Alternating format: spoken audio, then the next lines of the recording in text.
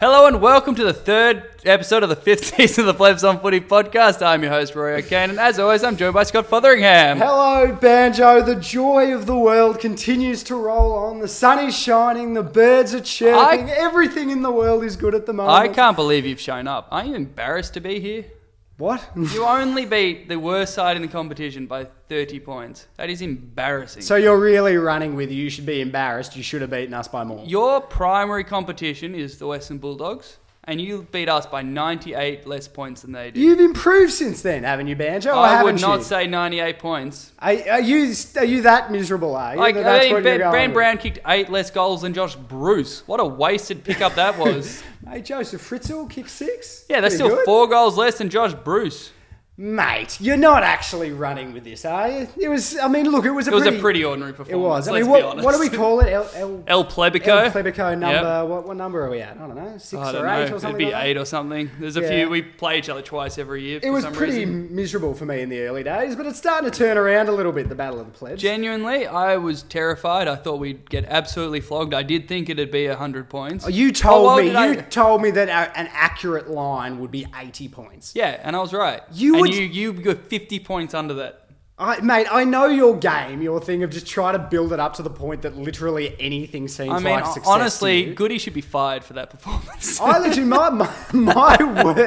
my word for word to you the night before that game was, I think I'll walk away pretty happy with a scrappy, ugly 5-goal win. And that is probably the And then I said you should be embarrassed by that. And you should be. But you know what is embarrassing, Banjo? That was probably your best performance of the year. Not and probably about it, buddy. That was 100% our best performance of the year. We literally halfway through the fourth quarter, we were a goal down against the top side on the ladder. Yeah, it was your best Absolutely was our best performance. But we honestly played, I reckon, all up 20 minutes of football, which was anything like the football. You know who doesn't give a shit? This optimistic North Melbourne supporter. Mate, flexed our muscles twice and just blew you away.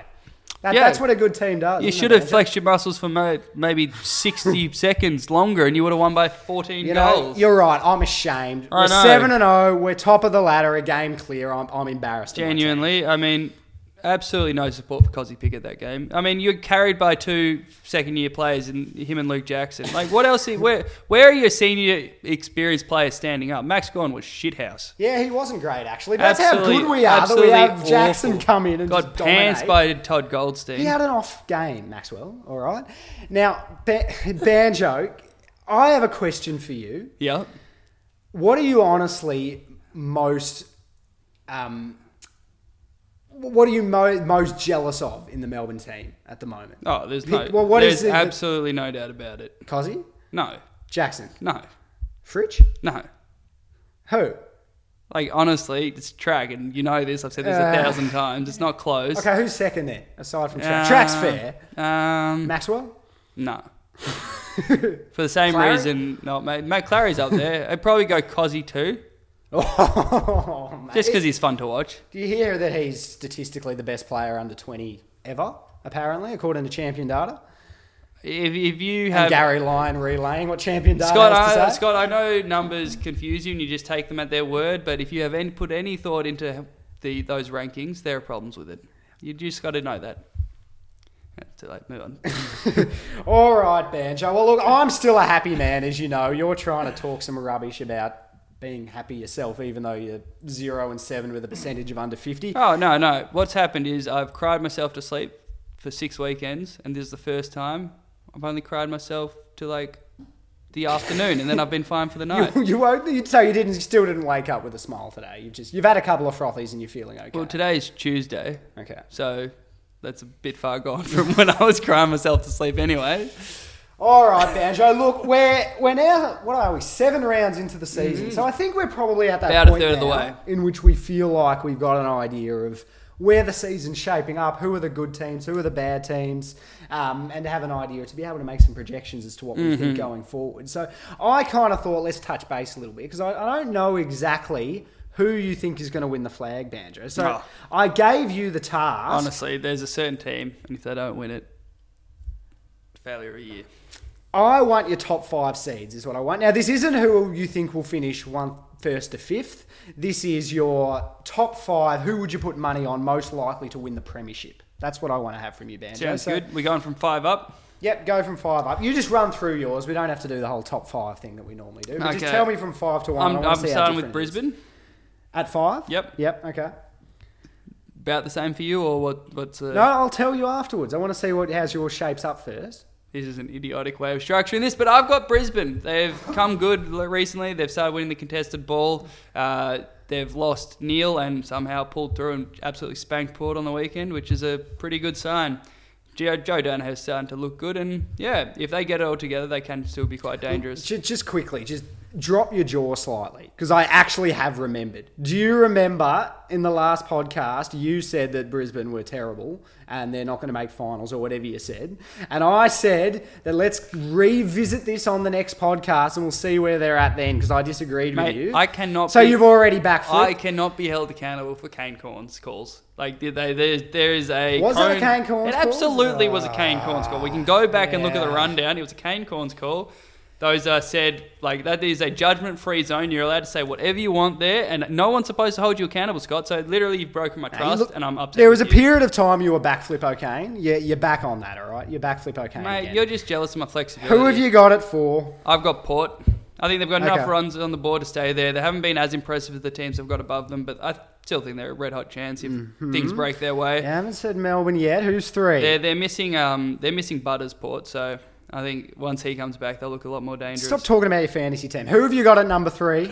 I got the Dogs at 3. Oh, jeez. How high are you putting Melbourne? You're not putting Melbourne at 1. I got the Dogs at 3. I honestly probably would have had them 1 a week ago, but the Tigers showed a little something. Showed a few weaknesses. I had them at 1. I did not see them ever losing in the midfield the way they lost last week, and they probably should be embarrassed. I know they didn't have Dunkley, but their second half from the midfielders was pathetic for the talent they've got, and they got shown up for the weaknesses they do have, which is in defence and their lack of ability to shut down key forwards. We all know only pretenders fail the Richmond test. We know that. We've accomplished that. Number 2, let me guess, it's going to be Richmond. I've got a team that's never failed the Richmond test at number 2. It's Richmond. Oh, come on, mate. You're just trolling me. You don't actually think Melbourne are your So Richmond, I just can't see them winning 4 and 5. That's just too big a task, and that's part of the reason there. And importantly, they lost to my number 1 side pretty convincingly the week before when they still had Dusty. So number 1, I've got the D's with a bullet. You do not. I mean, you've just had a great start to the year. You've beaten other contenders, which not many of the sides I've listed have really faced too many. But you beat Geelong, you beat Richmond. I think you're a really good side, and I just think you're the favourite right now. No, be serious. If you had... how much is a lot of money for you? If you $5. $5, mate. If you had your whole life saving in $5, who would you put it on now? Would you actually put it on Melbourne? Yeah, I think I would.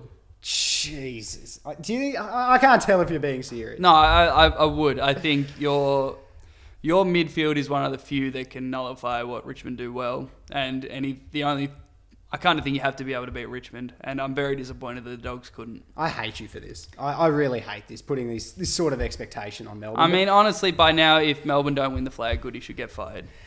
I'm planting my See, flag. I know this is where you're going with. Now, I've talked to you about my sort of rankings.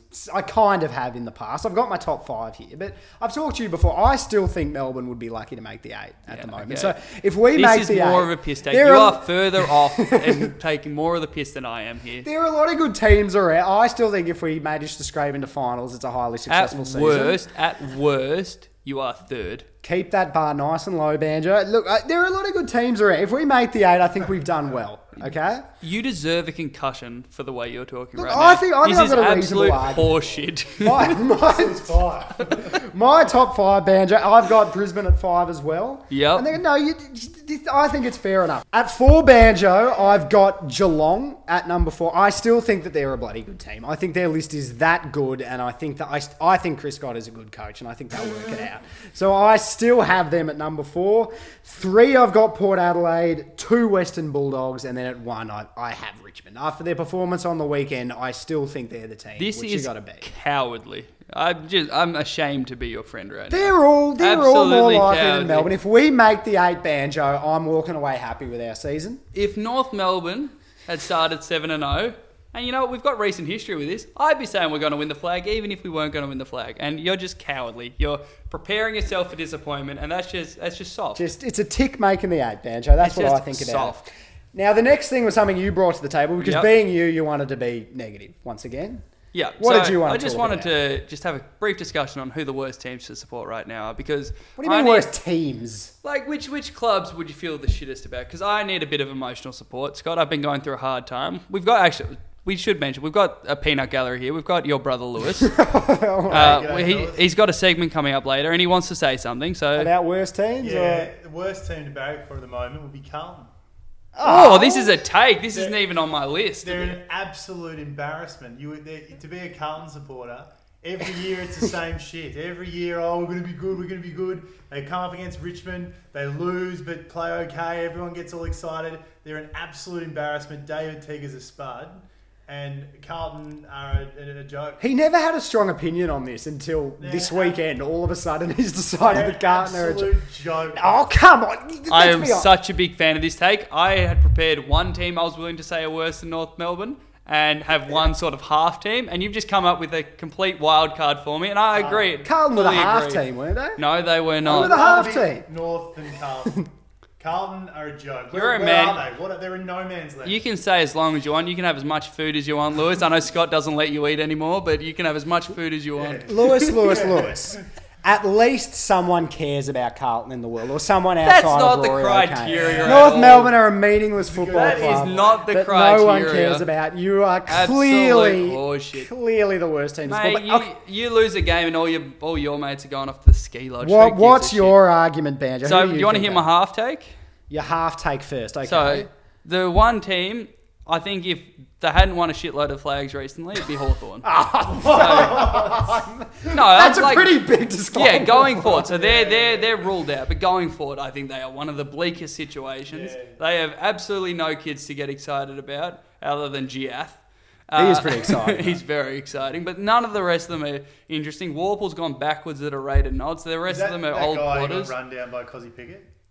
Yes, it is. Yeah, Oh, he I did. remember him, He did, and he also got bitched. In And that was exciting, wasn't it? We had beaten on a one-on-one. We didn't know, yeah. Yes, Lewis. All right.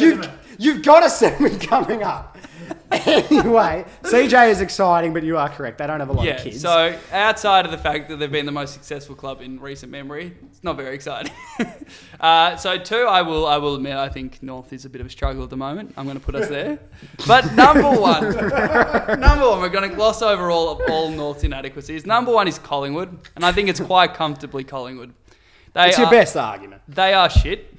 We're just going to put that out there. They lost to Gold Coast. They're 1-6. That is awful. Yeah, they're second last. They are old, which is not a good place to be when you're shit. Yeah. They have no draft picks. They do have a father-son who's going to be Dacos. really good, but they gave up a draft pick to get him for absolutely no value. They gave up what is looking like pick 2 at the moment, or let's be honest, it'd probably be about pick 5, but they gave that up for pick 20 and pick 30 or something. They gave that away. They've pretty much peanuts. given up this entire draft just getting Dacos. And the worst part about it is they're going to have to trade the year after's future picks to be able to afford Dacos. Otherwise, they're going to have next year's draft ruined by the deficit they've got. So they're fucked. Language ban. You are playing them this weekend, mate. Yeah, and we're going to lose by 5 goals, but who cares? They gave away Stevenson for absolutely nothing. They gave away a 21-year-old player to start a rebuild and didn't even get a good draft pick back. Funniest bit still to come.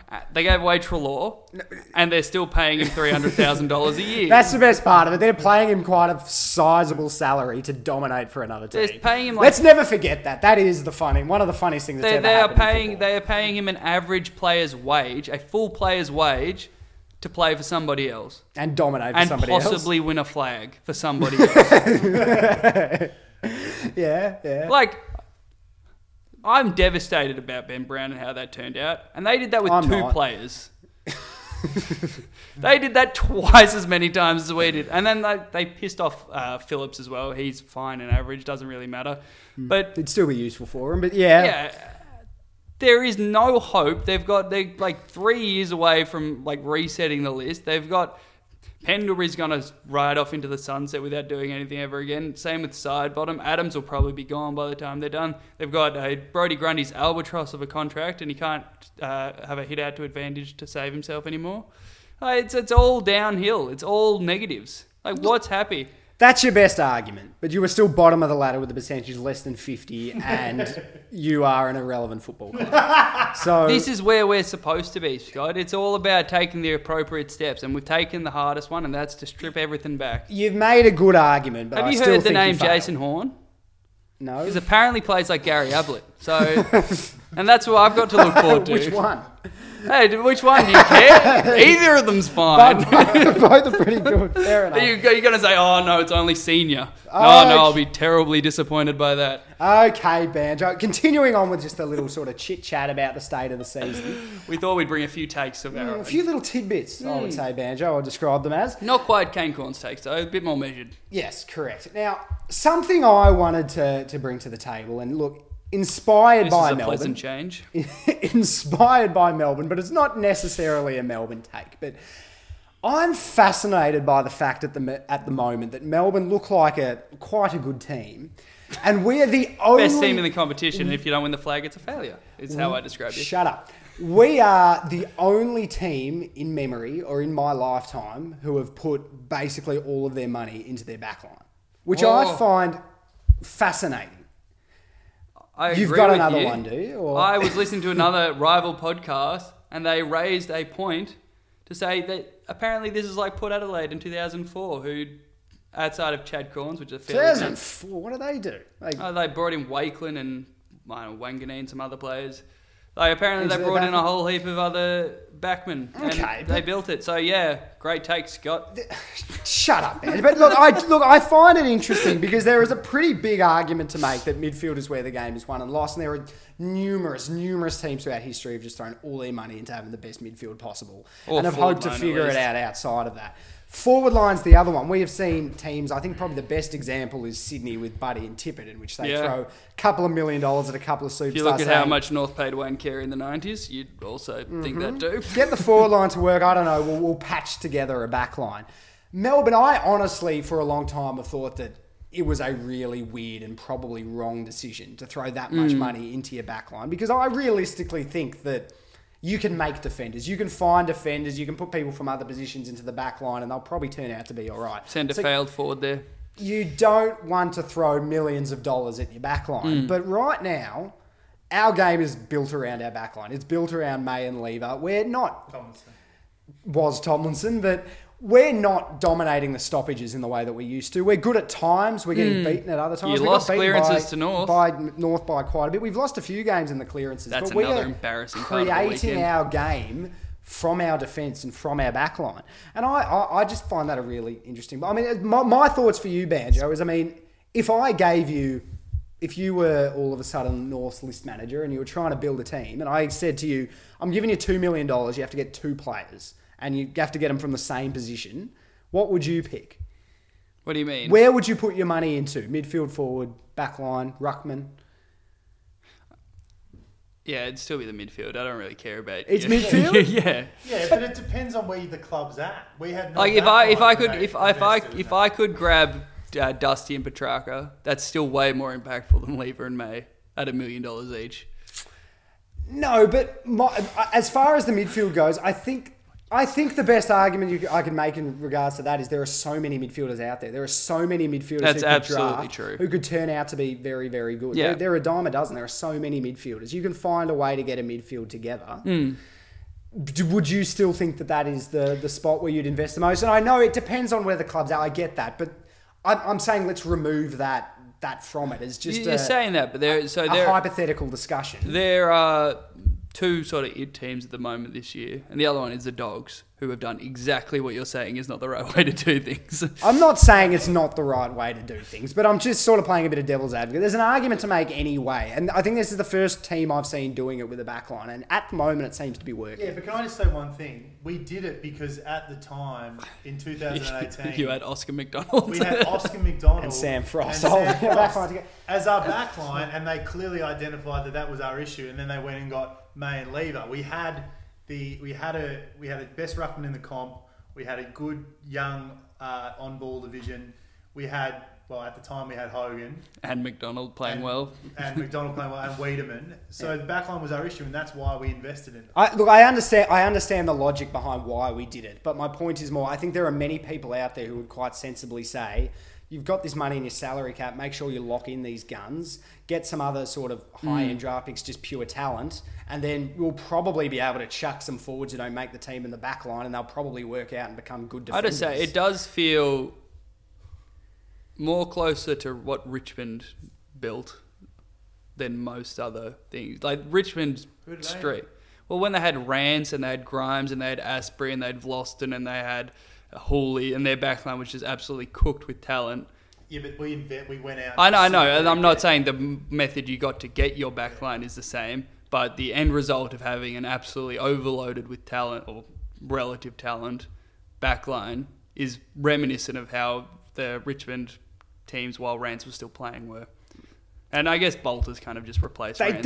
They didn't throw millions of dollars into their backline. No, but Rance was on a truckload.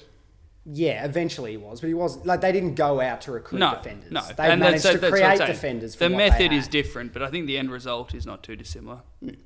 All right. Well, look, I honestly... But hopefully you don't win 3 flags in 4 years. If I had to give my answer, I personally think the forward line is where you put your money into. I think that is the hardest position to play and the hardest players to get. I think getting a properly talented forward who has forward craft is extremely rare. And that's why North are going to walk Harry Mackay to the pre-season draft on $3 million a year. Shut up, Banjo. What have you got to bring to the table, mate? I want to talk about Essendon a bit. They have won 2 games. They do have a percentage of 95, and that's pretty impressive. But I do think people are getting a bit too ahead of themselves with Essendon. I agree. They've had 1 draft in the last 4 years, I'd say.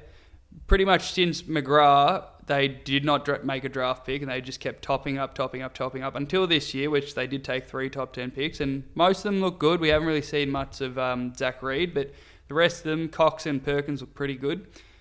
But I don't understand how it's all sunshine and daisies over there. They're still in the same sort of problem area that they were a little while ago. They don't quite have a good enough midfield, and they don't really have a whole heap of talent. They're getting a huge contribution from Cale Hooker, who's like 2nd or 3rd in the Coleman, and that's not going to last. No, we've seen this before. Like, they've replaced Sard pretty well with Hind, and that's good. They've sent Heppel back, but they just don't have they just don't have the depth of talent there for this to be a sustainable build. They've turned Parrish into a good midfielder by actually playing him in the midfield, and that's a positive, but I'm sceptical that they can step up the required levels to get anywhere near contention with this list. They need to keep building. I find the shift in narrative around Essendon fascinating. That I think for a long period of time we thought Essendon probably should be quite a good team. They're underperforming. Why aren't they making finals? And then all of a sudden we're saying, no, they're a rebuilding team at the bottom of a rebuild and they're doing fantastically well. I think at the start of the year, if people said they'd be sitting where they are, they'd say that's probably a bit of a disappointment. I think Essendon did outright say we are rebuilding, and all of a sudden people have jumped on that and said they're a rebuilding club. We're going to have really low expectations of them. But are they that much into a rebuild? I mean, they've still got a fair bit of talent around. And look, they've got injuries with Hurley out and Shield out. But Caldwell. But then they've got Parrish and McGrath, who are probably not too far off the prime of their careers. No, playing in the midfield. They shouldn't be too far off. Parrish was the same draft as Oliver, and you don't go, oh, wow, Oliver's still developing. Yeah, he's not a developing player, exactly. And then you say like they have like Hooker and Hurley, and then they've got Heppel, and they've still got a bit of experience there. I mean, are we really saying that this is a complete and utter rebuild and that they're doing fantastically well as a result? I find it interesting that that's the narrative in which people have gone down. No, and the only successful version of what they're doing, if they try and accelerate from here and don't keep hitting the draft, is Port Adelaide. Like, Port Adelaide did the same sort of get a lot of experienced players in, actually. It's not working, and then hit the draft really hard for 1 year. And give it just a spurt. Yeah. But that's not what they're saying about it. And they haven't gone from there to 4th immediately, or whatever Port did. Port immediately turned into a contending team from that. I don't see how, unless they keep sort of replenishing from the draft quite aggressively, how it gets anywhere good in the end. Like, they'll come 7th again in 2 years if everything keeps going. Yeah, well, yeah. Then we're still not winning finals. I suppose if it's a full rebuild that they're saying that it is, then I suppose, that's the good path to be going down. But I find it interesting how much we've just lowered our expectations. And to be around. fair, they're still 4th last, so it's not like they're not getting a good draft pick this year. Banjo, then the next thing which I'm bringing to the table is quite, because you said to me, now, your things that you're bringing to the table for this pod, nothing is allowed to be Cozzy Pickett related. I said limit the Cozzy And Pickett, and you haven't done that at all. I said, I've got one idea. It's not about Cozzy, but it was inspired by Cozzy. Is it the Picketts are the best footballing family or something instead of the Riolies? Banjo, do you remember a few years ago when we started talking about my dickhead theory? No. I flat out Don't remember it at all. We had a long chat about how we're of the opinion that being a bit of a dickhead in the AFL is a good thing. I'm not saying Cozzy's a dickhead, but I'm getting there. He does have a bit of arrogance. I'll give you. I think I get what you're saying. But we're saying that I think footballers, their ability is increased by being a bit of a dickhead. I think if you've got a bit of arrogance, a bit of healthy swagger about you, you will end up having better results. It's a good thing. You don't turn into a superstar by not believing in yourself. Now, what was the narrative a couple of weeks ago about Cozzy Pickett rubbing it into Essendon after he got whacked, got a free kick and kicked a goal and then celebrated... Sorry, not Richmond. Sorry, I said Essendon. Richmond, rubbing it into their face and them saying, you need to have a bit of modesty, they've won 3 flags. Yeah, absolute horseshit. Absolute load of rubbish. I'm still angry about Sam Mitchell getting in trouble for doing the injection symbol to the Essendon players. I am very pro this argument. I feel like that was a bit personal and a bit too far, but... It's also a bit low-hanging fruit as well. I was so saying scoreboard to a team you're beating. You can't really talk about low-hanging fruit in that context. And it's just such a... rate it. I loved what Cozzy Pickett brought to the table because we're playing Richmond, who for many, many years they've been the bullies. They would have been the ones bullying us, and we would have felt a little bit, I don't know, subservient. When you think about it, before Richmond, who were the bullies? It was Hawthorn. And who are the 2 most successful sides of the last decade? Richmond and Hawthorn. It tends to correlate with doing well, because if you can bully someone in a football field, you kind of should. The best teams are dickheads. So I love the fact that we're an up-and-coming team and we have a young kid who's willing to stand up to them. absolute asshole. Yep, puff out his To his chest. own teammates as well. Yeah. Slight downfall there. I absolutely loved it. I find it interesting. There are media people who just cannot be happy with no matter what happens. No. I would have heard Kane Corns a million times talk about how you need to have a bit of attitude and not be bullied. And then as soon as someone does that, he's saying, oh, you need to be modest. You can't. Yeah. There's this magical fine line that no one has ever actually treaded. Do you know anyone who's been that perfect amount of dickhead but also not been too much of a dickhead? I know now, mate. It's going to be Cozzy Pickett. He has a perfect amount of dickhead to it, and I absolutely loved it, and I'm very upset. I can't believe you found religion in Cozzy Pickett. The dickhead theory works, man. Yeah, no, 100% agree. Big Toby Green fan over here. My next one, I've gone Noah Anderson. I think he might be better than Raul in the long run. Can you just stop running through all of your young fantasy players and saying how good they are? He's a genuine jet, and I think I haven't seen enough of Raul. Yeah, he's better than Raul. I suppose he is at the moment because Raul's played about 5 games. Let's say he could be better than the idea of Raul, because the idea of Raul is pretty developed. Everyone's like, oh, he's just going to be an out-and-out superstar, top 5 player in the competition, no matter what. But Anderson, I think, has got the same sort of ceiling. He is so good. He's such a good user of the football. Every second week, he's best on ground at the moment for the Gold Coast. He is absolutely fantastic. He's so far ahead of where he should be. Mate, he wasn't. And no one's talking about him at all because everyone is just like, Raul. And because it's Gold Coast. Mate, he only had 16 disposals this week. He didn't play that well. Yeah, it's his worst game by a mile this year. Look, he was averaging 27 touches a game heading into that week. Yeah, for your second year, look, you're right. I mean, one, he plays for Gold Coast. But isn't this great for him? It's absolutely perfect. He's the lowest pressured number 2 draft pick in the history of the AFL. Can you think of anybody who's been picked 2 who has had less pressure on them? Yep, he can come in, play a critical role very, very well for a developing team and not get overhyped. It's actually perfection for him. So stop talking about him if you want him to be good. No, I just love him so much. All right. Now, Banjo, the third thing I wanted to talk about is there's just a couple of stories over the last couple of weeks, kind of injury related, which I don't think have got enough airtime, because I honestly think that there are a couple of... Are we just going to list off your fantasy team's injuries? No, only one of them is about my fantasy team. But I think these are a couple of the weirdest stories I have seen in football that I just cannot get my head around. Now, the first one did get some airtime, but I still think it deserved a lot more. The Tom Lynch sub debacle. I genuinely can't understand what this is. Okay, completely and utterly unforgivable by Adelaide, of course, to have had an injured player as your sub who's not ready to go, who you know is going to take half an hour to be ready to go. Makes no sense. Completely and utterly unforgivable. But that's not even the thing which gets me. I just find it so weird. Like, I just cannot get my head around how in any way, shape or form anyone even considered having that as having him as a medical sub. My favourite part is Tom Lynch is too good a player to be a sub to begin with. Like, he is a very good player. He's getting a bit on with it, but he's a very good player. He was actually in reasonable form. And if he's a player who needs a rest, you don't rest someone by being a medical sub. They're like, what were they trying to achieve by that? Just rest him for a game. You've got plenty of players in the sandful.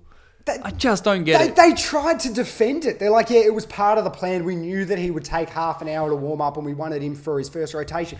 Stop there. What? He's a medical sub. The whole point of a medical sub they can come on straight is that away. They are ready to go at a moment's notice. And the other thing which hasn't been talked about, he was out this week injured. He was out of the team injury because he's clearly injured. I genuinely didn't. He was out. He was an out. And I was like, well, did he get dropped? Brackets injured. Like, he was clearly an injured player. Why was he sub? Who do you reckon fucked up there? Who's at fault? I have no idea. I don't think I can blame Nix. Maybe the GM of football, but their medical staff. Oh my God. I think it's one of the weirdest stories I've seen. And the other one, which hasn't got any airtime at all. Maybe. Now, this is a bit of my fantasy team related. Tom Hickey, he gets scans. He's done his PCL. He's out for 6 to 8 weeks. He misses 1 week. Then in their injury report midweek, it has him listed at 5 to 7 weeks. Still out. Gets picked. He gets picked and he plays very, very well. Absolutely staggering. But you are underselling this story. Not only was Tom Hickey that, Isaac Heaney breaks his hand punching somebody in the face, which should have got suspended for, but whatever. 4 to 5 weeks. Out 1 week. Back the next week. Yeah, he was out for a couple, but at least hands. Buddy Franklin, whatever his injury was, out 3 to 4 weeks. Out 2 weeks. Going to be back this week as well. Stephen May was meant to be out for a month. No, he was out for 2 to 4 and he missed a week. But yeah, look, but those things such as broken bones, broken hands, they're sort of things in which they can say, we'll put a glove on them. They'll cope with the pain and they might be able to get through. I've seen it happen before. Isaac Heaney just won't punch anyone in the face again. I haven't seen it happen with a PCL. And there was no explanation for, like, someone clearly misdiagnosed him. You cannot come back 5 weeks earlier than the diagnosis, a minimum 5 weeks earlier, without someone have made a mistake. Surely they got it wrong. The scans were wrong. He didn't have a PCL. Surely it was bruising or something. It makes no sense. I just don't understand why you're complaining, Scott. It absolutely saved your fantasy team. Banjo, your last little tidbit. What have you got? Well, keeping on the Sydney theme, I kind of want to reflect on how well they've started, but I do think they are overperforming a bit. They're currently 4th. I somehow think they'll make finals because they've just won too many games not to, but I just don't really see them as this good a side. Yeah, I agree with you. Having said that, they'll beat Melbourne this week. I'm pretty confident. I just don't understand where this thinking comes from. Got the heebie-jeebies, mate. Got a real bad feeling. They'll knock us off. You are cuckolded by Melbourne's past, my friend. You just are so scarred by your tanking and your Dean Baileys and your Mark Neils that you just can't enjoy what should be the happiest moment in your Melbourne supporting life, and you're just too pessimistic. The interesting thing with Sydney is, realistically, they're in development zone, aren't they? That's what they're doing. They're drafting. They're developing kids. They're trying to be a development. The thing about Sydney is they don't have to cut as deep as any other club because they get academy picks. Yes. You've already discussed this last week, Banjo, but. I mean, we have to be speaking positively about them, don't we? I mean, they're developing and they happen to be performing very well. Yeah, I don't think they're going to be finishing a lot top of 4, last year's draft that didn't really look like they'd hit so much last year, playing really quite well. Chad Warner, who didn't really have much of an impact at all last year, is having a fantastic year. There's a chance to win the Rising Star, if I'm honest. And yeah, as Dylan Stevens came in for his first game in a while, played pretty well last week. They've just seemed to hit on a lot of their draft picks, and that accelerates your rebuild, funnily enough. Some have dropped off. Goulden hasn't been as good as he was when he started, but he was damn good when he started. Yeah, He's still Goulden playing was all right. one of the best players in the league his first month or so. He was was. borderline Rowlish, but Braden Campbell got dropped. Blakey also got dropped. yeah, your boy. Yeah. And he's also not Logan McDonald got dropped. So 3 top 10 picks have Yeah. been dropped, but that just kind of tells you where they're at. They're playing pretty well and have a lot of depth at the moment and a lot of talent still to come through. Focus on the podcast, you two. I'm over here with Melbourne supporters. He has something to bring to the table. It's probably about Petrarca. Hickey. Now, apparently why he returned so quickly was Longmire says that his knee must have been used to not having a full posterior cruciate, if that makes sense.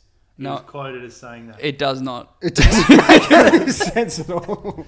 That's new. That He might have heard it in 2016, and that's why he was able to recover so much. He was able to recover so much, according to the article. To recover It makes so no much. sense at all. Someone stuffed up, and they're covering it up. But We need to anyway. move on to the next segment because I can't dwell on that. Oh, this will be good though.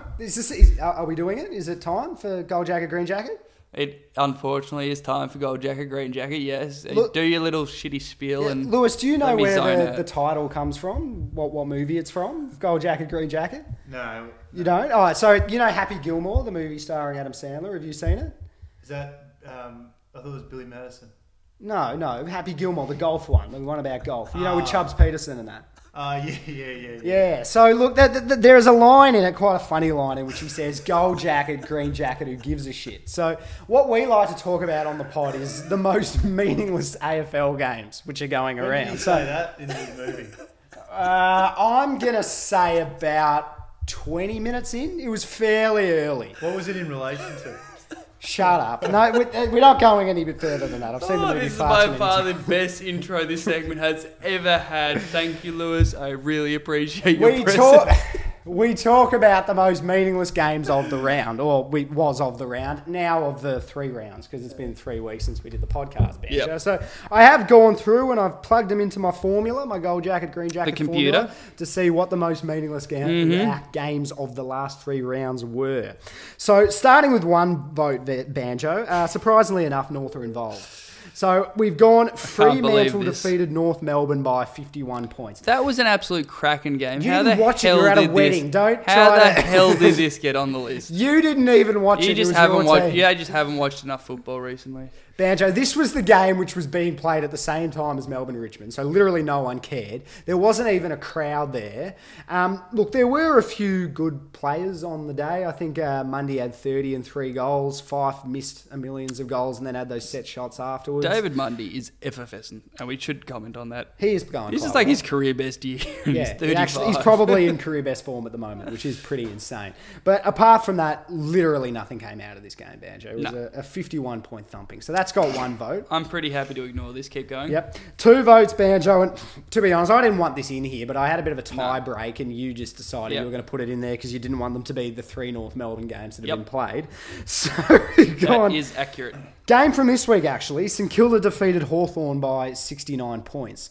Very nice. Pretty boring game. I mean, little bit of positivity about St Kilda, I suppose, but they have shown their ability to thump teams occasionally when they're great playing for well. St Kilda to win by 5 more goals than I expected, but they That's belted pretty a much- really shit team. Yeah, so. and Hawthorn had a couple of outs as well. They Yeah. had O'Meara out, they had Wingard out.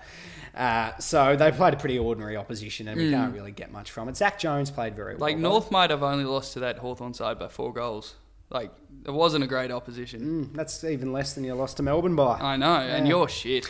On to 3 votes, Banjo, and I'm happy to say it once again. You are on fire this year, Banjo. So we're Thank saying Geelong defeated North Melbourne by 30 points. So to those teams, we say... Gold jacket, green jacket, who gives a shit? We're going to win something this year, Scott. I don't understand why you're so negative about North Melbourne. We are absolutely going to win the gold jacket. You're just too negative. Literally the only thing to come out of this game was Dangerfield's injury. That was the only thing which gave you any points on the gold jacket, green jacket. Can I be formula. honest though? I do think that's more important than the entire North Freo game put together. You can make that argument, but look, the formula doesn't lie. The Banjo, formula doesn't and lie. the formula punched this out, and this was the most gold jacket, green jackety game. It was by 1 point actually on the gold jacket, green jacket formula, but it was a rubbish game. It was a boring margin, and it was an incredibly predictable result. Probably So it was- Geelong's worst performance of the year. So let's just move on. It was very gold jacket, green jackety. Let's move on, Banjo. What Let's do we got? move on to a slightly better segment. Kane Corn's Call of the No Week. such thing, but yeah. Just stop being so negative, Scott. Anyway, we're going to have our biggest call made by the general media in the last 3 weeks and then make one of our own to rival it. So I'm completely lost myself. We're going to start with the media take. And the media take was Dermot Brereton. He's back. Absolutely being my hero. Do you reckon he's... never said a bad word about him. This is a man who knows exactly what he's talking about. And the fact that he's in this segment is purely up to you. He would not go anywhere near this for my Do you reckon for he's my been our liking. second most appeared in gold jacket, green jacket? Obviously, in the Kane Corn's big call of the week.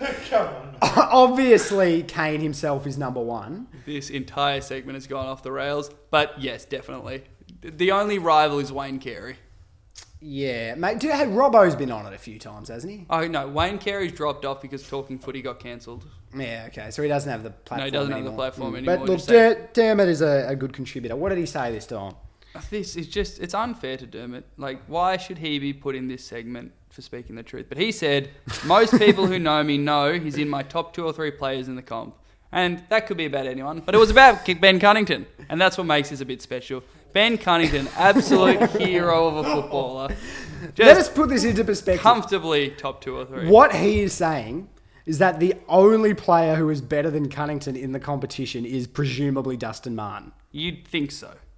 That is what he's saying. That there is no other Refute player it, Scott. Give me some better evidence. than Ben Cunnington. Does any other player hold the world record for contested possessions in a game? He doesn't do No, they don't. anything outside of a contest. Does he ever get an uncontested He possession? kicked 2 goals from uncontested possessions this week, Scotty. He had a very good game this week. He was the I'll best give him midfielder that. on the ground He this can, week, he Scotty. can play banjo, but honestly, is he better than Nathan Fyfe, Yeah, definitely. Patrick Dangerfield, Easily. Dangerfield's cooked. Maxwell Gorn, Yeah. Cosy no worries. Pickett? Luke Ben Jackson? Cunnington would beat... Ben Brown? Ben Cunnington would beat Maxwell Gorn in a ruck contest. That's how good Ben Cunnington is. No doubt about it in my mind. He's lost his marbles, old Dermot. I mean, he was always a bit of an idiot, but he's gone off the He rails. is genuinely one of the best 2, 3, 4, whatever contested players in the league. But that's not the entire game. You said even the most passionate North Melbourne supporter would think that that's an insane call, Yeah. No, it's not true. which is you, and you think it's an insane call. I think you could make a heavily biased claim that he might be top 20. That's where about it was as far as I'm going to go. Yeah, that would be quite biased. But yeah, okay, I'll give you that. Banjo, my Kane Corn's call, and I'm going to do a bit of a Are you Kane going to be able to himself, beat this? We'll see how I go, but Kane himself has some people who he likes or some clubs that he likes, but sometimes he's able to hammer them as well. He's absolutely hammered Port Adelaide this week. Oh, has he? He's even allowed to go out of his way to bag his own boys. So I'm going to do the same thing. I think it has become very, very clear over the last month or so that GWS should get rid of Stephen Cornelio at the first opportunity. They have been a far, far improved team since he left That's the team. true, that's Basically, true. what has happened is they've been able to play a bunch of kids who are performing far better than him. I don't think they've ever been better when Josh Kelly was out of the team. Hopper, I agree with you, Banjo. Hopper has a far more important role, and he's playing very good football. Taranto's He playing also can't play extremely anywhere well. else, so that's a relief. Off the back line, they've now got, Lockie Ash absolutely dominating. He's and a Isaac genuine jet. coming and all of that. I mean, they've got their kids coming and they're giving them more spark. They're playing a more exciting brand of footy, and they look like a far better team. So, I mean, ship him off. And What's your solution to this, though? Where should he go? How much should they get for him? Are you thinking they should get a top 10, top 5 pick, really hammer that rebuild? They'll probably have 2 top 10 picks this year. Just really go hard at a reset. Realistically, Banjo, look, I've watched Making Their Mark, and he doesn't come across very well. So I have a feeling his value will be significantly lowered as a result. Do you think I think whoever trades for him has to take the statue? I think that's a good idea. So that'll definitely lower I his. think Pretty lame, that statue. I mean, they also have to pay for the extra carry-on luggage. Can now, I and that's just a get to deal my breaker. punchline at any point, or are you two just going to keep derailing me? I think Melbourne come to the table, put the statue down, and as a result, they'll be getting Stephen Coniglio for absolute peanuts. Get him over to the D's, I reckon. You definitely need another midfielder. I would take Stephen take Coniglio without any question at all, even though he's Any not very statue. good. Yeah, I'd even take the statue. That's what we can say. We will even take the statue with him. Genuinely, I've got my fingers crossed for Josh Kelly getting Adam Treloar to North Melbourne. That's my hot take. That you would be pretty happy with that. What have you got? Was that your Kane Corns? It easily could be that and my Harry McKay theory. My big one, it's very reactionary, I'll admit. I watched Friday night with very forensically, and I noticed something. Good game. The Western Interesting game. Bulldogs have a fatal flaw. Tom Lynch absolutely took the piss. They had no one to match up on him. And it's really good that they have a All-Australian key defender ready to just come in and take the mantle. Caleb Daniel's not a key defender. He's a running defender. He's all Australian, and you said he'd be terrible. They in the also backline. have a number 1 draft pick who's kicked 5 goals multiple times in the VFL, ready to just slot into that forward line. Wonder who you're talking about. So, my proposal is very similar to what you're going to have to do with Tom McDonald. Send Aaron Norton back. It's about the. I've just completely lost my train of thought. What's a? I can't help I'm you, mate. 100% I don't gonna- know where you were going with that. It's about the allocation of resources. That's where Okay, we all are. right, that works. Yeah. They got to get their best players into the team. Jamar is clearly one of their best players. They've got to get him into the team. The only way to make room for him in the team is to put Aaron Norton back. Aaron Norton is an absolutely excellent key defender. It works for absolutely everybody. And look, when the pressure's on, Aaron Norton crumbles. We saw him take that set shot. It's just the best thing for everybody. If Luke Beveridge doesn't do it, he doesn't know what he's talking about. But does it count as a big call if you've said this basically every week for 3 years? Yeah, but he keeps playing well as a forward, so it keeps getting bigger and bigger every time I say it. Mate, he's got to be forward. He's too good to go back. He's too talented to be wasted in the back line. We've gone over this a million times. You just watch. But now we're here. Now it's time for the most important segment. We've talked a big game about Goldjack, Greenjack. We've talked a big game about Kane Corns. It's time to introduce our guest.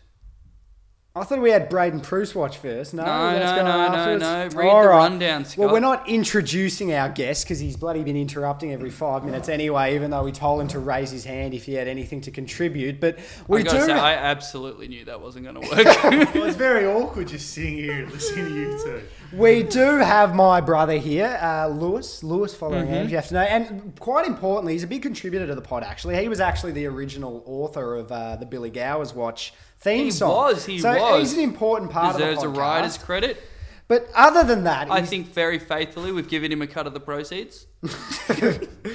other than that, he's still an outstanding ruckman, I think we would say. Outstanding. He's probably, in his own words, the best tap ruckman in the VAFA, is what he is. So, In his own words. and we're big ruck fans. I don't know how much you Absolutely. listen to the podcast, but we talk about ruck work a lot. But we wanted to have a segment dedicated to it, so we thought we'd have you on for our Ruck Watch segment.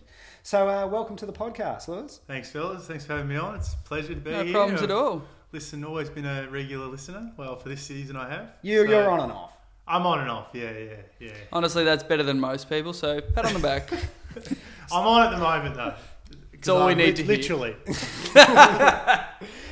I'll be listening to this one. I'll tell you that much. So look, you're clearly the best tap ruckman in the VAFA. We all know that. But aside from that, I want to know what your rucking credentials are and why. What can you bring to the table from a ruck work perspective? Well, I guess my story in terms of rucking is from a very young age, my father realised that I wasn't a very coordinated human being. Couldn't kick, It's an couldn't accurate mark, assessment. couldn't Most father handball, definitely couldn't run. So he introduced me to this thing called ruck work. So most people at a young age would be practicing kicking the footy with their old man, but I was actually practicing my ruck work from the tender age of about 10.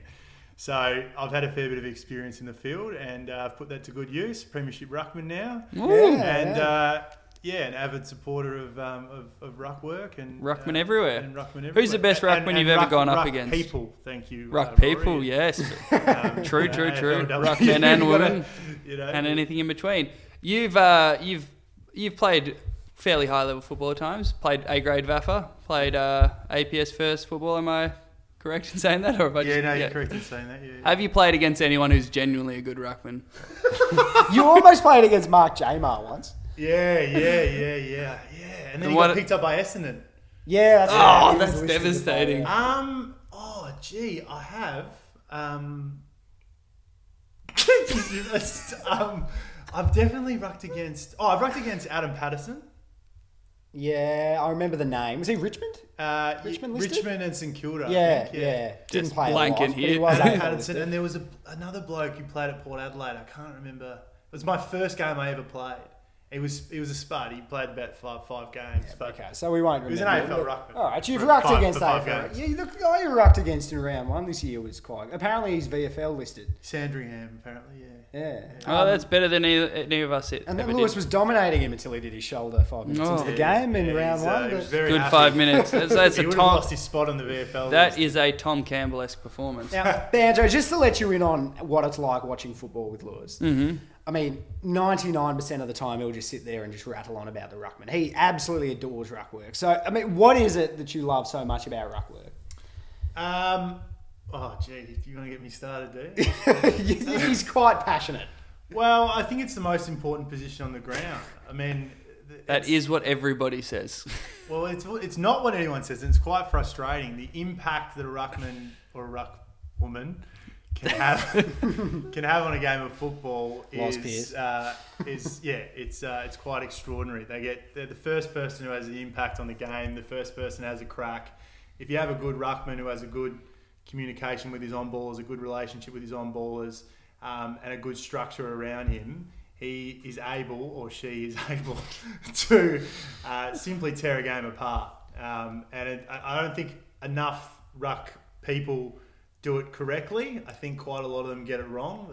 They just try and win the hit out, and are more so concerned about what they do around the ground. Whereas, if they really want to tear a game apart, what is the most important is the craft and the communication with the on-ballers. Well, what about the craft? So, commentators don't talk a lot about ruck craft. They basically, they don't. all they'll ever talk about is occasionally Nick Naitanui will pop it over the top and someone will run onto it. Commentators don't What genuinely do they, talk what about do any they craft. miss? What is the trick to ruck work?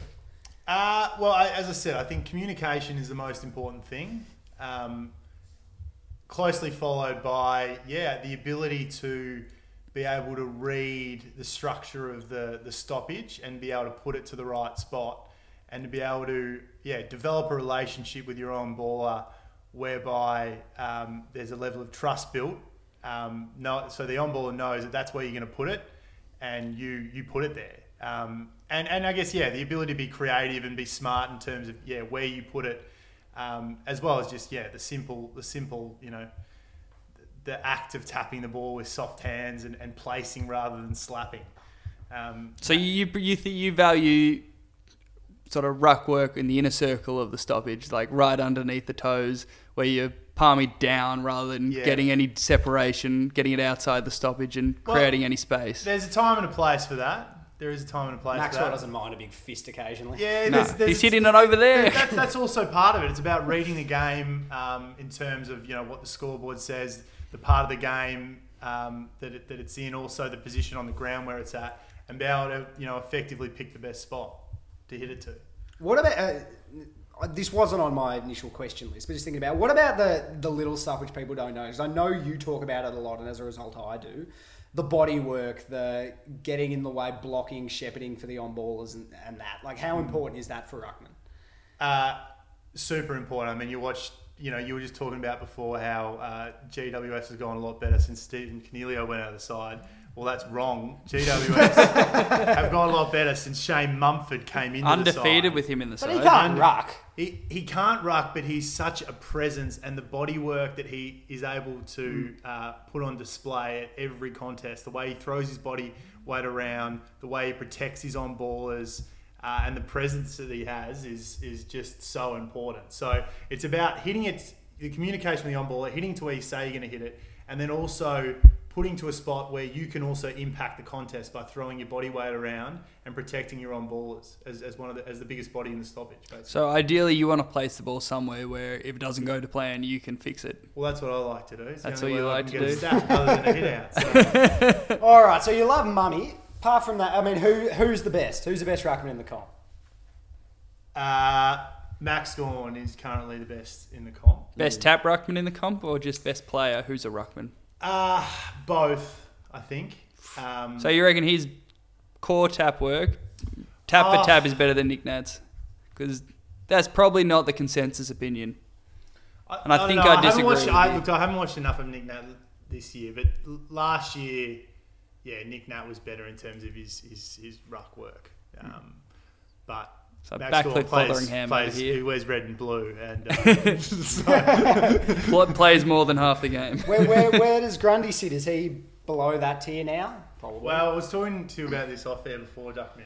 So Grundy, I think I've watched him a little bit this year, and he's frustrating because I feel like it's not necessarily... He's getting it wrong this year. He's getting it wrong. His ruck work, he's not having as many hit-outs to advantage. You might have games where he gets a shitload of hit-outs, but he's not getting many to advantage. But it looks to me from watching him that he's putting it to where he means to put it, but he doesn't have the structures in place with his on-ballers. And he doesn't have that communication, which I was talking about before.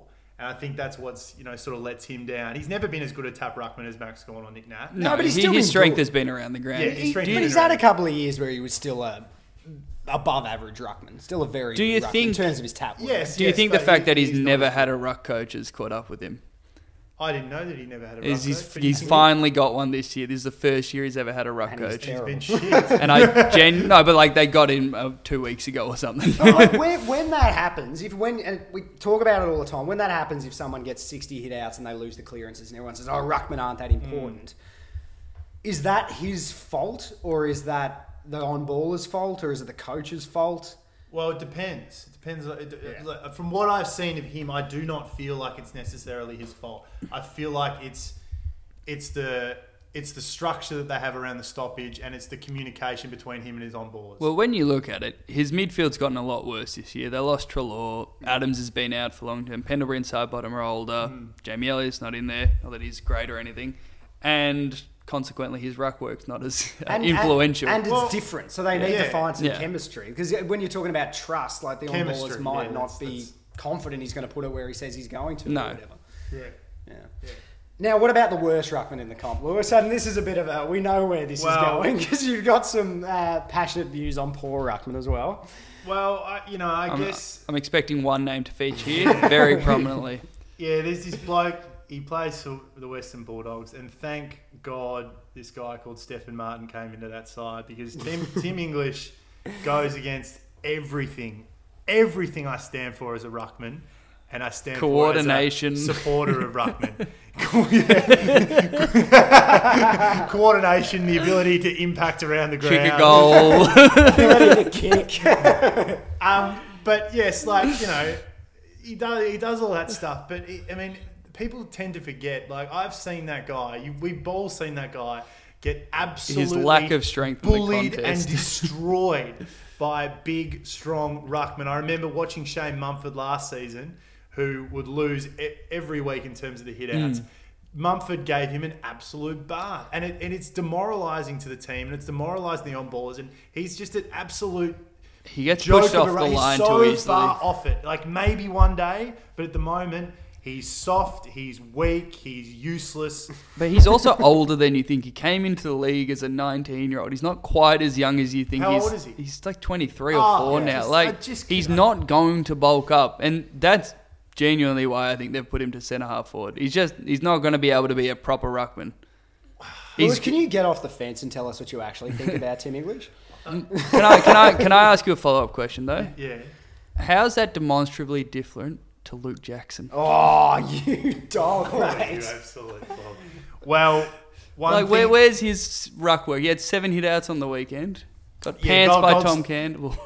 Yeah, look, his ruck work on the weekend wasn't great, but what was great about him on the weekend were his second efforts around the contest, Right. and his ability to, as soon as the ball hits the deck, get down and dirty and get it out. The amount of clearances that he got, the amount of handballs that he got out of packs was awesome on the weekend. You would hope and you'd have a good second effort when your first one's so shit. And he was coming up against Goldstein and Tom Campbell. Can't who's believe a an absolute ruckman jet. got a Rising Star nomination for 7 hitouts. Well, And you're endorsing this. yeah. Look, Where's your purism? yeah. No, listen. I'm slightly biased, and I have no doubt that ruckman do take longer to develop. And he's a young kid. He's got the best mentor in the game in Max Gawn. Some of the ruck work he does, he's on the right track. The hitouts that he wins are really good. Yeah, that's true. The hitouts that he doesn't win that many at the moment because he's young and he's getting thrown around a bit. But You think he'll ever be big enough to be a primary ruckman? yes, though? I do. He's built himself up He's a lot bigger immensely than he was in last 1 year. year. He's also not 200 centimetres. Yes, he is. No, he's like 197. I'm pretty sure he's 200. I don't know what he is, but he's tall enough I to thought be he a was ruckman. 200 on the dot. From memory. This has derailed the conversation. Mate, he's- As you all quickly check our phone. He's a skinny, athletic Mumford, is probably what you'd call him. Liam Jordan. Look, whilst you're doing that fact-checking, both of you, last question. 199. Oh. Whatever. That's a victory Look, as far as I'm concerned. last question on Ruck Watch before we move on. Do you have any diamonds in the rough that we don't know about? Ruckmen who are good, who we don't really talk about a lot. You didn't prepare me for this question, mate. I did. You know exactly who you're bringing to the table. The guy you decided was absolute jet on the weekend. Yeah. So I watched the North Melbourne Melbourne game on the weekend. Oh, did you? And this bloke, maybe you blokes can tell me a little bit about him, but I was very impressed by a fella by the name of Tom Campbell. That's the name, yes. He looked at me very Yeah. confidently then. He was good. He was strong. His ruck work was quite good. He was a presence. I'm glad you spotted the 28-year-old breakout candidate for North Melbourne. He's 28. He's is he? real old. Well, as my father always said to me, big men take longer to develop. I think he was telling me that because I was shit out. He was telling you that from so the age he of is. 10, trying to say, don't be discouraged that you're so much worse than everyone else. Yeah, that's pretty much it. Now, this is Lewis's ruck knowledge is very good, but this is the one flaw, is that he literally only watches Melbourne games. So his opinion on any ruckman is purely how they rucked against He Max has Gawn. genuinely watched the best game of Tom Campbell's life by a Tom lot. Campbell was very thinks good. he's a yeah. jet. He was very good on the weekend. He had a real impact. He kicked 2 goals, didn't he?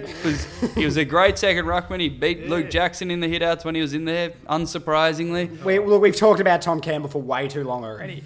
Banjo. But he's also never done any of those things before. Now, segue. Speaking of ruckman, what are we on to Speaking of ruckman, now? we're on to the most interesting ruckman in the competition. Maybe Mumford's a bit of a challenger to this title, but there's really only one ruckman that we care about off field. BB. Big bad Braden. It's still 3 Bs. It's Braden Badass. But anyway, can you throw to the segment? It's time for Braden Bruce Watch. Push yourself to dance. Push yourself to dance. Push yourself to dance. Push yourself to dance.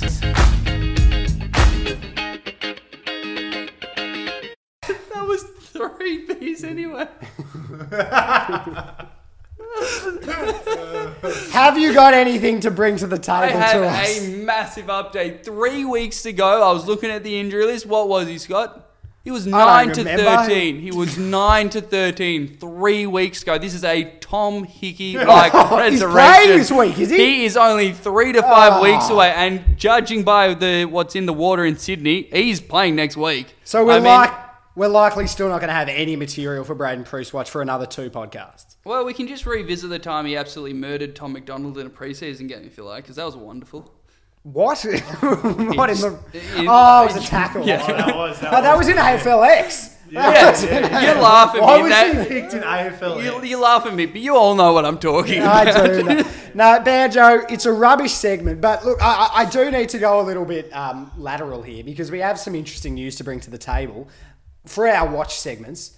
Have you been watching Billy Gowers? Have you I seen haven't spent a whole how lot of time watching the VFL, but I have occasionally had a look at the stats. mate his which form I'm guessing line? is all you've done. He's playing for the Southport Sharks, mate. There's only 3 games into the VFL season. He's kicked 6 goals 2, 5 goals 5, and then kicked 2 on the weekend in a big loss. Oh, that's not bad. When is the mid-season draft? You're the encyclopedia. When is it? Tell me. I think it's after round 11 or 12, so 4 weeks away. By next pod, we could know. Do you reckon he's a chance? I think it'd be ridiculous if he's not picked up. Exactly. Judging by this. Exactly. Who needs him? Like, where's he going? Any North Melbourne? You'd want him, wouldn't you? He's a bit old. He's not kicking out Tom Campbell. We're He not flogged you, Matt. Tom. we're not looking for good players. We're looking for young players. So it just doesn't quite fit the Mate, criteria. he's God. He will make everyone else better around him. Well, if Fritschel had got rubbed out, he could have been a good handy backup for Melbourne. Who's your backup for? I know. I'd take him. I'd take him. I would take Billy Gowers. Any team would be lucky to have Billy Gowers. So, I mean, this could be the biggest story of the year. Yeah, absolutely. It's thrilling. Honestly, I have a question. If he gets drafted, do we cancel Braden Bruce Watch? Probably before he plays a game during Braden Bruce Watch? Or do we run both segments We'll simultaneously? see how the GWS injury list is looking. And What if we'll he gets decide drafted to based on that. GWS and they play together? We just call it GWS Oh, Watch? yeah, we'll call it GWS Watch, yeah. Okay, so that's the oh dream my God, scenario. that would be incredible. Imagine him tapping it down in the forward line to Billy Gowers. Oh kicking my a goal. goodness. That would be the greatest moment in football history. You remember when he nearly kicked the match-winning goal against North Melbourne? I mean, he played some That great was games, Billy Gowers. He's a superstar. He's their leading goal kicker 3 How did he years get ago. delisted? I mean, he could have been playing in the grand final winning side. if Banjo, they how's our delisted him. timestamp looking? Oh, we're way too far gone, so we're going to quickly move on to Poochie's mailbag. It's back, Poochie's mailbag. Poochie's mailbag's back because you, for some reason, thought we wouldn't have enough. But we did, and who gives a shit because we're going to keep going. Can I explain what the title of the segment came from? No, you may not. I do think it's quite funny, though. It's a funny backstory. You absolutely do not need to tell a story from when we were 12. No, well, no, not why his name's Poochie, but it was a mailbag segment in which we were meant to put it out to the people asking for questions, and Can't literally believe you're actually doing the this. only person who ever sent us any questions was Poochie. So You're just our friend Kurt, who we call Poochie. Completely disrespecting David Payne. So that's who sent us why it's 3 now questions purely once. Poochie's mailbag, and we ask him to send some Okay, questions. the first question to shut you up. How has Collingwood fallen so far given much of the 2018 grand final side is still there? And who's more at fault, Buckley or the list management team? Who asked this question?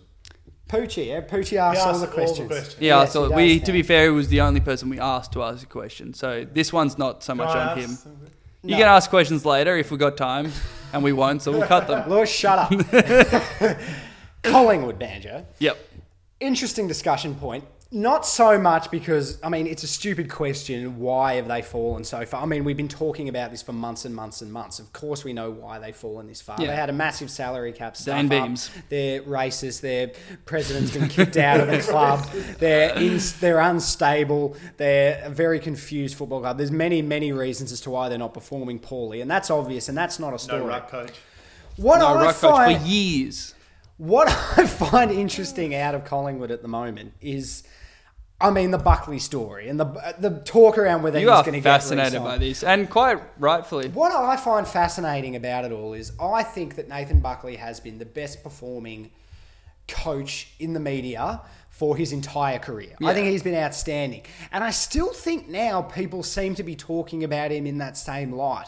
But I have found his media performances and his press conferences incredibly confusing and only adding to the instability of the club. Well, he's a dead man walking, and kind of everybody knows that, and he knows that, and like you've heard sort of leaked stories about, oh, does Buckley even want to coach this club anymore? But that's what's happened is he's created that. He got asked questions about whether Yeah. he wants to coach the club, and he danced around it about 5 different occasions. He was the one who said, "Oh, look, I don't know. We'll see what's happening at the end of the year, and we'll make I know. that I think decision he's again." trying to do the Brad Scott playbook without the lack of people caring about What's it. the Brad Scott playbook. Oh, when he was sacked, he's like, I'll do whatever the club needs. He wore North Melbourne polos for like a month He got afterwards. sacked. But now he's come out and he said that he does want to coach them. So, I mean, just give an answer so at least we know.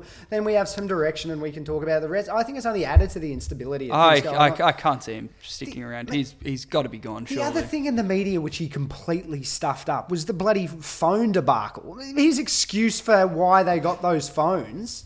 I mean, you know there's what not I'm talking. been. I know there's not been one well-handled media story out of Collingwood in the last 6 months. But he's Like- meant to be the good one. And when they asked him why Jordan De Goey picked up the phones, he said he was concussed. And he almost said it in this smart-ass way as if like, well, of course he was concussed. How was he supposed to know what he's doing? Like- he still knew which phones were theirs. He was still clearly in control. Howe was fine and he took the phones off them. Why wasn't the box locked by the people? And he said... Need to be locked. He said we've cut staff, so we don't have a box locker anymore. I mean, how long does that take? 3 seconds? It's like, it didn't make any sense. We cut staff and forgot to send someone to cut the key. But like he wasn't even trotted out to. Thank you. He wasn't even trotted out to deal with the racism report or anything. He didn't speak on that for ages until they had to start speaking for preseason. He just hasn't been the same tool that they used to use him as. Where he completely shut down all the discontent. Can I just say, I think his personal life is also in absolute turmoil. Yeah, true. He Like, got he's- divorced. Yeah. Yeah. Okay. Yeah, like I think, and there's all these rumours going around about his wife rooting all these different people. All right, we don't deal in rumour and innuendo on this We can podcast, cut Lewis. that out. But I think he's a broken man. I We think. will ask you that about might that add- once we finish recording. That might add to the confusion around his press conferences. But the other thing I did, one other thing, just very quickly, that he said in the same interview as the phone thing was, and this never got picked up on, he was talking about Howe's hamstring and how after his knee he's had a lot of soreness in his hamstring. And his exact wording as to why he did his hamstring, he said, at that stage it was a probability, not a possibility, that he would do a hamstring. That's what he said. Why are you wasn't he playing playing? And no one picked up on it because he talked about his job and everyone was talking about all the other stuff. That was word for word what he said. He said, at that stage, it got to the point it was more of a probability than a possibility. Isn't that exactly when you say someone's managed? Exactly. Like, It we've was come up with insane. this absolute bullshit reason to drop someone, and they finally have an actual reason to do it. His media performance has slided a lot. And I found that interesting out of Collingwood. Yeah, fair. That was a You long would answer. expect it to, like, given all the pressure that he's under. Yeah, He's got no answers, and he's a broken man. You can tell by the way he speaks. Like, he has no answers. true. Even his But body. then why did he come out and change his mind and say, yes, I do want to coach as firmly as he did? Just give us an answer. Because occasionally you just Because want you to say have to. fuck you to everybody. Because people like you saying, "Oh, give us an answer." So I would prefer him to have stuck with his original answer rather than flip-flopping around. But anyway, we've talked about that for long enough. his original answer was flip-flopping around. No, I'm flip-flopping as in changing his mind on things. Stay out of it. Quick question though. Do you actually feel like answering the question we were asked, or did you just want to do that side? I don't even know what the question was. Just ask the next one. Is the team announcement debate the biggest waste of time since AFLX? Yeah, Lewis is very... So now, I do find this one quite interesting because, honestly, about 50% of the population is so fiercely passionate about Thursday night teams being released. And about 50% of the population are a bit in the who gives a toss, why does it matter? Just let the clubs pick the teams when they're ready to pick the teams. I'm probably in the who cares. Every camp. poll I've seen has been like 90% wanting. I get from a fan perspective, I'd probably prefer it, but I don't think that slight preference should outweigh the ability of teams to actually select their team when they're ready. Like, why should they have to I've pick never their team? seen your brother look more disappointed Why and should they have disgusted to with pick you than he their- does right now. Why should they have to pick their team 3 days in advance? It's stupid. They might not know by then. Let them pick it the day before. No, absolutely not. But look, I don't care. Either way, it I doesn't need bother to be me, able to but gamble my hard-earned money with a bit of safety Gambling and and knowledge. fantasy football are not good enough reasons. Just reminisce back in the days where on a Thursday night, the teams would get announced. You get all excited. You wake up on the Friday morning. You have the paper as a kid. Your parents have the paper, and then all the teams would be on there. You do your tips. You look at the teams. You see who's in or out. How much excitement we Friday used to have with morning, Dad, look in the paper. guessing who was in and out of the Melbourne team every We Thursday just night. do that a day later now. No, we don't. I Genuine, never even know when it's announced. The day before. It's Scott, 6:30 the genuinely, day before. I used to text you you and I would have a conversation at 6:30 every Thursday night. It's exciting. No, I get that. I understand that, but I don't think just a little bit of nostalgia and joy should be a reason to overturn kind of an integrity thing. Of people should be people should be able to pick their teams when they're ready to. At Thursday night, they probably don't know a lot of the answers. Then you pick the 3 extended on the bench. That's just a waste of time. Just pick the teams when they're ready. Look. To be honest, I don't know why I'm buying into that. I don't care. It doesn't really matter. Clearly. I don't think it matters. Okay, but yeah. Okay, so let's end off with one last final question. This is also from Kurt, and I had absolutely nothing to do with it. But should Melbourne be concerned about how easily North Melbourne controlled the game of football for a half? I mean, you did look pretty ordinary there. Haven't we already gone over this off the top? Yeah, but let's just revisit it one last time before we stop recording. You're pretty shit. It was our worst performance of the year by a long way. As I said, we only Pretty played embarrassing. about 20 minutes of Melbourne football, and we were still able to You win. have also forgotten way too much about the Freo game. That game was awful. That was a bit ugly, but we were better in that game than we were this week, for sure. We played about 20 minutes of Melbourne football, and we still flogged you, so no, I'm not too worried about it. Flogged. Oh, we beat you pretty comfortably. We had a massive percentage booster out of that game. Jesus. Hang your head in shame, Banjo. Anyway, thanks for listening. Hey, it was only an hour and 15 minutes. We'll see you in about a month. Boy.